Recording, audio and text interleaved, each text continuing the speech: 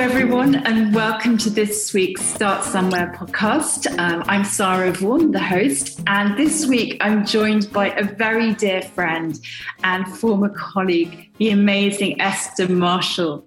Hi Esther, welcome. How are you today? Hi Sarah, thank you for having me. This is so exciting. Thank you.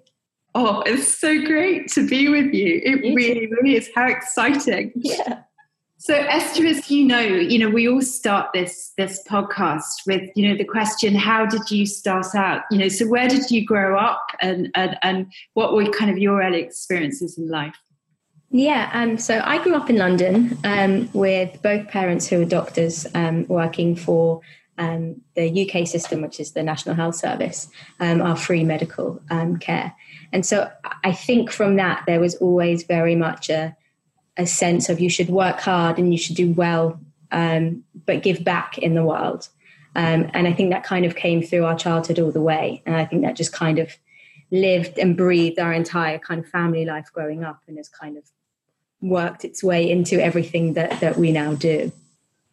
And you were actually quite American as well, is that right? You are actually part of, is it one of your parents is American? Yeah, my mum is American and she moved here when she went to medical school.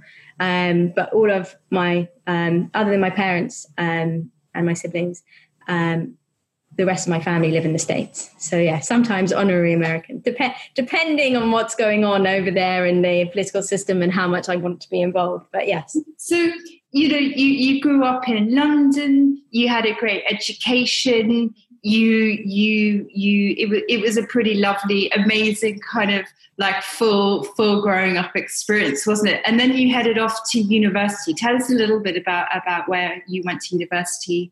Yeah, so I think it came from schooling.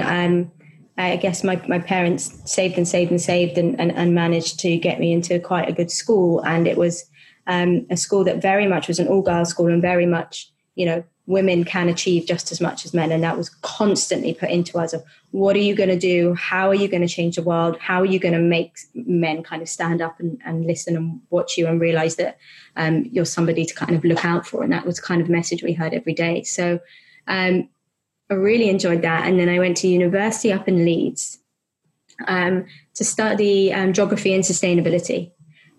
Because I just really opened my eyes to human geography. So the sociology of humankind and where we've come from and where we're going and how politics are shaped us, and then how sustainability feeds into that. So that kind of opened my eyes even more to the world that was out there, and I did a bit of traveling. Whereas before although it was a great childhood, it wasn't necessarily realizing all of the inequality that was out there. It was, I'm going to go and change the world. But then once I realized at university how much I needed to change, it kind of galvanized me to go faster. And that was just a fantastic 3 years, which I had fun, but I think a lot of it really got into my mind and really kind of, in a good way, screwed me up to be like, okay, life is not as good as you think it is. There's so much out there that we can change and make a difference to. And therefore, you need to work as hard as you possibly can to try and make that change. And university most definitely did that for me. I was out and about with friends, but a lot of the time it was very much, what am I going to do? Planning, how can I do it? So a different kind of university experience, but still fun nevertheless. Yeah. And then what was your first step into the kind of world of work after that? I applied for the Unilever graduate program. I had done an internship at the Unilever in Leeds, in one of the factories, on the factory floor, in their supply chain, understanding more about sustainability, and thought, you know what, this is, I could make such a difference. They want to change the world. This is great. This is perfect. And I could have a good job. Like, isn't that great? And so I applied for that and got into there and kind of entered into the sustainability corporate agenda. Yeah, which is, of course, where we met and worked together. Indeed, we did. And Esther and I worked together on the same team, and she gave me lots of great advice and counsel. And I'm forever grateful to her for doing that. And along this kind of, sort of journey, if you like, I mean, you really did discover this extraordinary purpose. And I will never forget the conversation that you and I had in Unilever, where you were like, I have to tell you something. So, you know, and I'd really love for you to share with everyone, like, how you found your purpose, what happened, and how you actually found that sense of purpose with this kind of burning mission that you also had. Yeah. So I think it's been a bit of a journey, and that purpose has stayed there, but has kind of molded in different ways. But the moment I think I realized the purpose was, I had been sent to an amazing conference called One Young World, where all young leaders kind of get together from all over the world to talk about world issues and discuss them and see how we can make change. So right up my street. And there was a lady who was on stage talking about the abuse that she'd faced whilst trying to leave Korea. Now, although I didn't try and leave Korea, a lot of what she spoke about in terms of the abuse rang true and really kind of sat with me. When I was 18, I went through an incredibly abusive relationship. I ended up in hospital a few times. As I say, when I speak about it, the bruises fade, but it's everything that stays with you inside, and the emotional abuse and the psychological abuse that kind of stays with you. And as I was watching this woman on stage, my life just changed. And I was like, if I want to change the world, people need to know who I am, and I need to know who I am, and I need to be proud of that. And I shouldn't, just because I'm working in a corporate environment, I shouldn't not tell people what's happened to me, because actually that shaped me, and that's given me that force that I need to do something. And from that moment, I created a charity called Stand Tall. The name of Stand Tall came from, while I was going through the abusive relationship, my friends knew what was going on, because they took me to hospital and they were around and they would tell the guy to stop what he was doing. But until you realize it and until you feel able to leave, you know, there's not a lot people can do. But I would write a lot about my feelings and what was going on. And the final day that I wrote, one day I will stand tall. Mm-hmm. And that's where I got the name from, because I knew this was going to be a difficult journey. If I'm going to start talking about it and try and make a difference to other people, it's going to bring back a lot, and all of that's going to come up. And I need something that's going to keep me grounded, to be like, come on, Esther, don't give up. We need to carry on doing this. And that's why it's called Stand Tall, because I knew I couldn't go back on that if I did that. Yeah. And I'll never forget the moment you told me. I mean, the courage it took you to tell me and share that with me was immense. And sorry, I can feel myself tearing up, because I can still actually remember that. And just for you to also kind of describe, you came from this kind of great background. Your parents were both doctors. You were very bright, and yet you had found yourself in this situation. So do you want to talk about that a little bit more, about what you had to move through? Yeah, it was very much, I felt ashamed. I felt weak. And I'd moved into this new glitzy job where, I was building a reputation. Everyone's like, oh, Esther's strong, and Esther's this, and she's strong-minded, and she'll make a change. And you think, well, if I tell them actually what's happened to me, then they'll think I'm some small little girl that, is putting on a face, but actually there's other stuff going on around it. Rather than trying to change my mindset of, I'm not happy that I went through what I went through, but it has made me into a much stronger person who understands their worth and knows how they should be treated. And once you change that mindset, you start to realize what should happen to you, as opposed to the downward spiral that you would go down the other way, which I was going down. And that's why I felt I had to talk about it. It took me 8 years to get there. It was 8 years of hiding it behind many, many walls. Called it a locked up, my heart was like a locked up, throwing away the key, everything. But slowly kind of took down those walls. But for the majority of time, that's kind of why my university experience was different, was I wasn't interested in finding this, that, or whatever. I wanted to make a difference. And that was partly where my heart was then closed off to, because I felt, well, I can't trust anybody, so I'll just make it my own way. And then you start to realize actually trusting people is a good thing once you know the right people to trust, and once you know what you're worth and when someone's walking over you. But that took 8 years, and that was a very, very long journey, and difficult journey at points to get through, to get that self-confidence, to go for even just to apply to Unilever for the grad scheme. It was, there's so many people, I won't get it, because of that doubt and self-confidence. To go for the interviews, so then once I was at Unilever, go for other interviews that maybe were a little bit above where I should have been, but I felt, no, why don't we try it? But every single stage of that was really fighting against everything that was inside of, you're not good enough for this, you shouldn't be able to do this, you're right with your self-confidence, you should just sit in the corner and stay where you are until someone thinks maybe you're ready to be promoted. So it was a long, difficult journey, but I think where I've got to is a place whereby I really want to try and encourage others to kind of take that leap of faith forward and have that more self-confidence in yourself. And I then also never forget the moment where you came to me and said, Sarah, can I have a word with you? And, I've been asked to talk about Stand Tall at One Young World. And for those that haven't met Esther before, Esther hated talking in public. It was probably like the worst thing you could ever suggest. So do you want to talk about that and what happened? Yeah, it was extraordinary. Yeah. So when I'm around people that I know and I trust, I will talk for Britain, basically. But when I'm around people that I don't know or I feel uncomfortable, I am the most introverted person. I get awkward, really awkward. I get incredibly shy.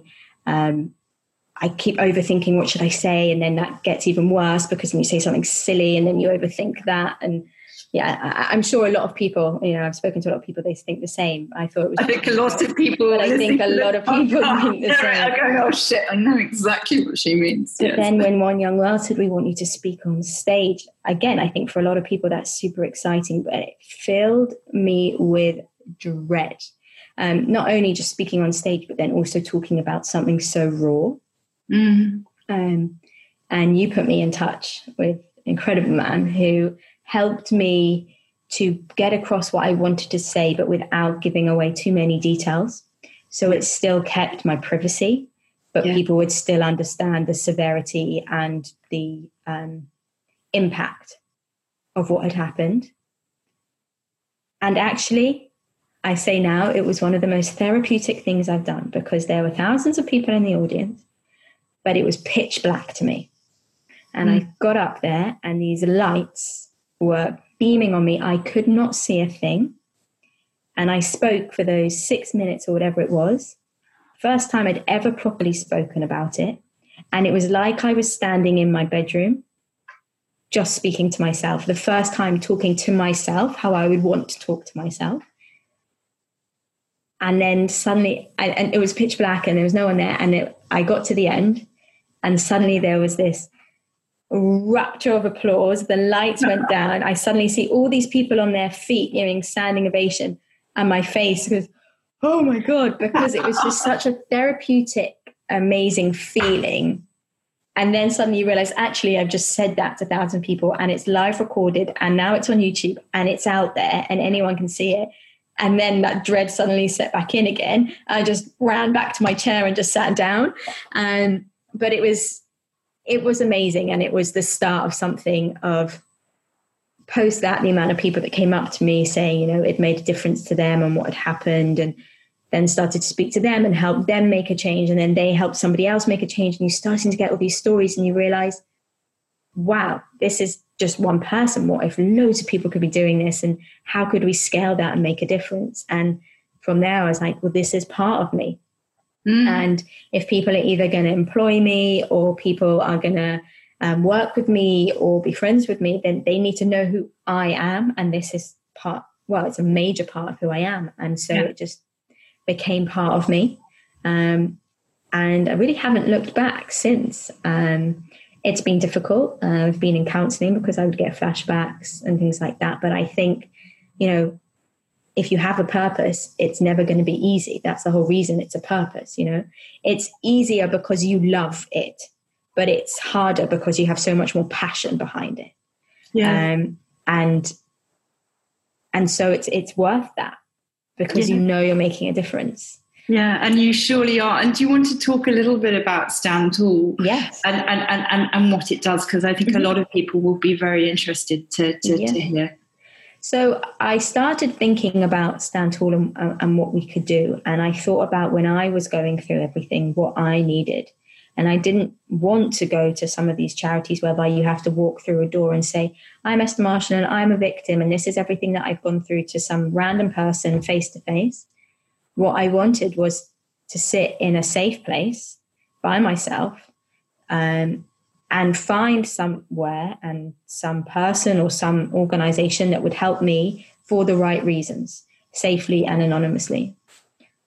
So we got some funding and started to put together a site whereby we are now the largest in the UK, which is over 200 charity partners that explain what they do. And basically what we've done is taken a lot of the jargon on their sites, which sometimes is scary to read. And if people don't have a lot of time, if they're living with their abuser, we've literally taken it down to what they offer, how they offer it, when they're open, we did focus groups. What is the information that people really need to know within that 2 to 5 minute window, which is the amount of time that somebody usually has if they're going to look for information.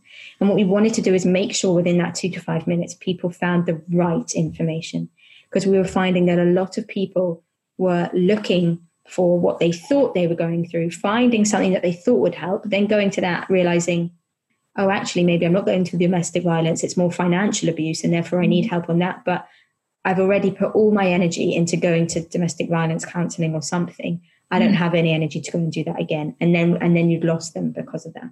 And so find places where it's close to where they are, to where they live, specific to what they need. And then they can reach out when they feel ready at a time when they want. And so we created that, and then that's been fantastic. And then alongside that, we had an education platform, because we were finding that so many people just thought, oh, well, I'm going through abuse, therefore it must be domestic violence. Yes. And they didn't understand all the other types of abuse that there are and how that can manifest and how that can affect you. So we put together, again, an education platform that's very much in pure English, very, very easy to understand. Yeah. To a point that we were saying, a lot of women that are reading this, it probably won't be their first language, or we could have young girls from school who are reading this as well. So something very, very easy to understand that gets the message across, that gives clear signs of, are you going through this? Are you going through this? Then it could be this. So that hopefully with the education platform, plus the charity partners, we're really making sure that people get the specific help that they need. And then the education platform also, I've had dads, I've had uncles, brothers, sisters say to me, this has been so helpful to help me realize that my sister or my uncle or someone is going through this, and therefore we need to get them help, and they found the help as well. So really proud of what we've done. We've had some amazing stories, amazing feedback. During COVID, it was really well utilised as well. Yes, because as we all know, I think all types of violence cases went through the roof with COVID. Do you want to talk a little bit about that, Esther? Yeah, it just went up exponentially in most countries, over 30%. Deaths, homicides, etc. Children with violence. I mean, you think everything, the entire spectrum. It was really quite dark. Of what people were going through during that time, and somewhat still, but specifically during lockdown in most countries. But in a way, it was the first time ever that the world was going through something like that together. Yes. And the amount of pressure then that was put on governments to say, no, something needs to be done about this. And it was the first time charities were coming together about this, rather than saying, no, we're here and you're there. It was quite something, and I really hope that it's a positive step in the right direction for anybody who's experiencing any type of abuse. Yeah. And then what we found with that was actually so many people with employees didn't know how to counsel their employees who may be going through it. How do they even reach people going through that? So we put together modules and webinars for businesses that we've started to roll out as well, that quite a few companies have taken on now, which is really helping people's employees, about specifically for managers to learn what abuse is and how to maybe realize that somebody in your team is going through it, but also for somebody who may be going through abuse, of how to clearly document things, how to keep your children safe, how to write an escape plan and what to do with it, how to create a safety plan, safety tips for living with an abuser, specifically in lockdown and they're not in lockdown. So really, really good materials that can really help people as well. So we've been starting to roll that out as like the next phase of growth. So yeah, hopefully making individual change, but then also kind of systemic change through business as well. So yeah, that's where we went with Stand Tall. Amazing. And meanwhile, you've got married. Yes. To a very lovely man, yes. And have had a little son as well. So tell us a little bit more about that and what that kind of provoked in you. Yeah, that kind of became an add-on to my purpose. When people say to me, "Oh, do you have a purpose?" I'm like, well, I have a few. They all kind of ladder up, but it's just been part of the journey of each stage of my life and my journey. I've just kind of found something to add and somewhere to make a difference. And I found after having my son, feeding him in the night, I found it incredibly lonely.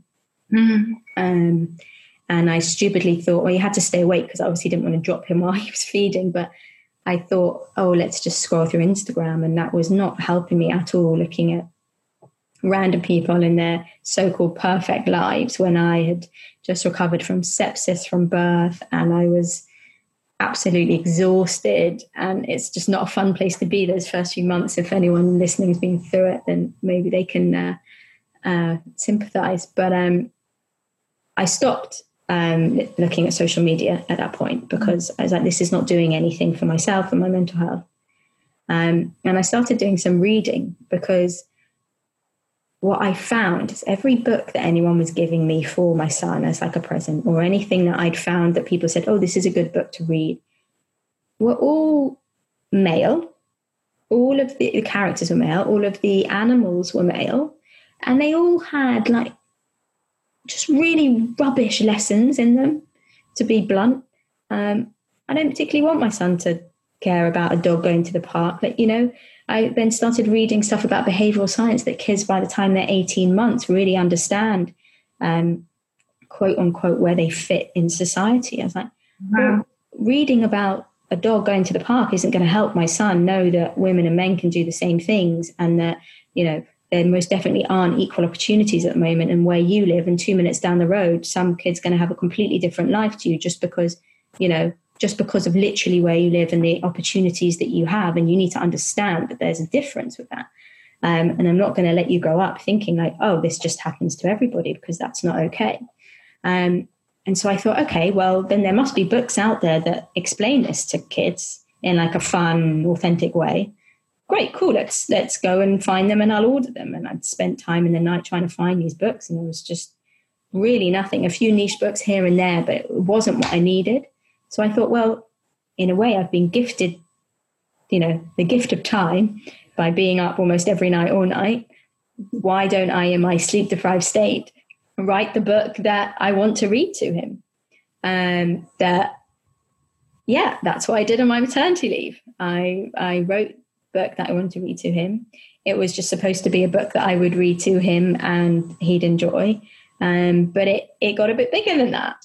People really started to be like, yeah, this is, you know, you've got a lead character who's a woman. You've got a lead character who isn't a specific white woman.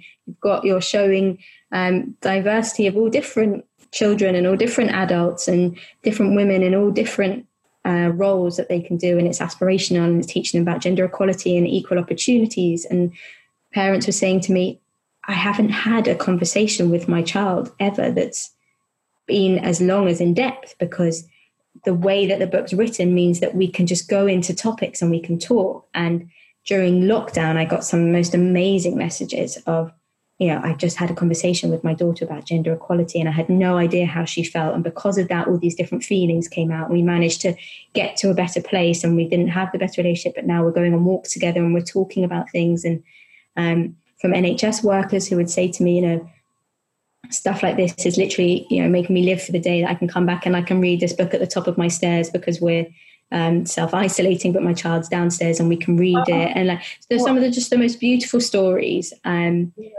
And so that's where the kind of Sophie says, I can, I will came from. And it repeats, I can, I will. And before lockdown, we're reading it to schools and all the kids are saying, I can, I will. And I've had messages from teachers to say, one little girl just couldn't do up her shoes one day. And she said, I'm like Sophie, I can, I will, and I will do that. And teachers are using that to help them kind of move forward and when they think they can't do something with their self-confidence. And that one did really well. And then I had this amazing experience or opportunity to speak to Meghan and Harry about the book. And that was just unbelievable. And then more started selling, and then lockdown, and then more started selling. And in the background to this, my sister, who's 18 months younger than me, had been going through incredibly difficult kind of mental health problems for 5-6 years. And that had been kind of ongoing. And in January, at the end of January this year, she ended her battle with mental health, with bipolar. And it just spurred me to say, if my life's purpose is to help people who've been through abuse and the effect that has on your mental health, actually it's something bigger. It's about helping people with mental health in general. And I could see it from all the hospital visits that we had with my sister, and the people in the system are amazing, but the actual system is where it fails people, because people don't understand what it is that people go through when they are in it. And they also think that it's generalized as mental health, but they don't understand the differences and the nuances. And I just swore to myself when we found out the tragic news, I will forever fight this battle for her and keep her legacy going, that it's okay not to be okay. And that mental health is so important, and specifically so important in children. Because if we can be proactive with it, then we are helping our children so they don't get to a point where now we have to be reactive like we are with all of the adults going through everything. And that's the title of your next book, isn't it? And that is so it's something about me not sleeping at night that these books come out, because after my sister passed away, I really couldn't sleep. And that's when I wrote the second book, Sophie Says It's Okay Not to Be Okay. And that's coming out very soon on October the 10th for World Mental Health Day, for especially lots of school kids that are, feeling incredibly anxious at the moment about returning to school. And what that means, and potential lockdown again, and how that changes everything for them. And it just takes you on a journey through diverse characters, learning that it's okay not to be okay. And in fact, it's Jamie the boy that's not okay, therefore really hitting toxic masculinity on the head. I'm reading it with my son. The preview copy arrived yesterday, so I read it through with him. And just saying it's okay not to be okay. And we've had parents say, I need this, not just my son or my daughter, everyone needs this in the world. You need somewhere. And the other thing is gender equality, equal opportunities, diversity, representation, mental health, all of the topics that come up in these books are so difficult for parents to bring up with children. You don't want to make them more anxious, but you don't want to not talk about it at all. And that's what these books do, is just provide a toolkit whereby they do the speaking for the parents, then the child can speak, and then you can go from there, and it gives them that sense of, okay, we're not saying the wrong thing, or we're not doing the wrong thing. And I'm hoping in the series of the books that these mantras, I can, I will, it's okay not to be okay, the next one, be proud of who you are, and there'll be a few, are these mantras that children can take through their childhood and into their adult life and help build their self-confidence and ultimately help their mental health throughout their life. Yeah, it's so precious, Esther. I mean, it's just such an amazing and special endeavour. And I think a whole generation of kids and parents are going to be extremely grateful for everything you've helped them with. And the time has flown. It's always such a pleasure to be with you. And we've come to that bit of the podcast, which is, what tips can you give our listeners, who are maybe coping with violence, but also, really are interested in the books and maybe, reading them to their kids or to their nieces and nephews. Sure, of course. So if anybody who is listening is suffering from any form of abuse, then www.standtall.org is where you can find all of the information. It's on there, and there's links out to all the different other charities as well. There's safety messages on there, so that how to go incognito, how if you go onto another tab, how to make sure you can't be followed, etc. So it's all very safe and anonymous. And if you'd like to buy the book, just type in Sophie Says I Can, I Will online, and the Shopify link comes up, the Amazon link comes up, and the new one will be out in October. And I guess I'd say if anybody's looking to try and find a purpose or to start something new, I'd say if it doesn't scare you, then it's not worth it. You've got to get out of your comfort zone. It's uncomfortable, but that is what pushes you. And that is what will drive you on a bad day as well. And that is what I hope does for me, and will hope try and make some change in this world.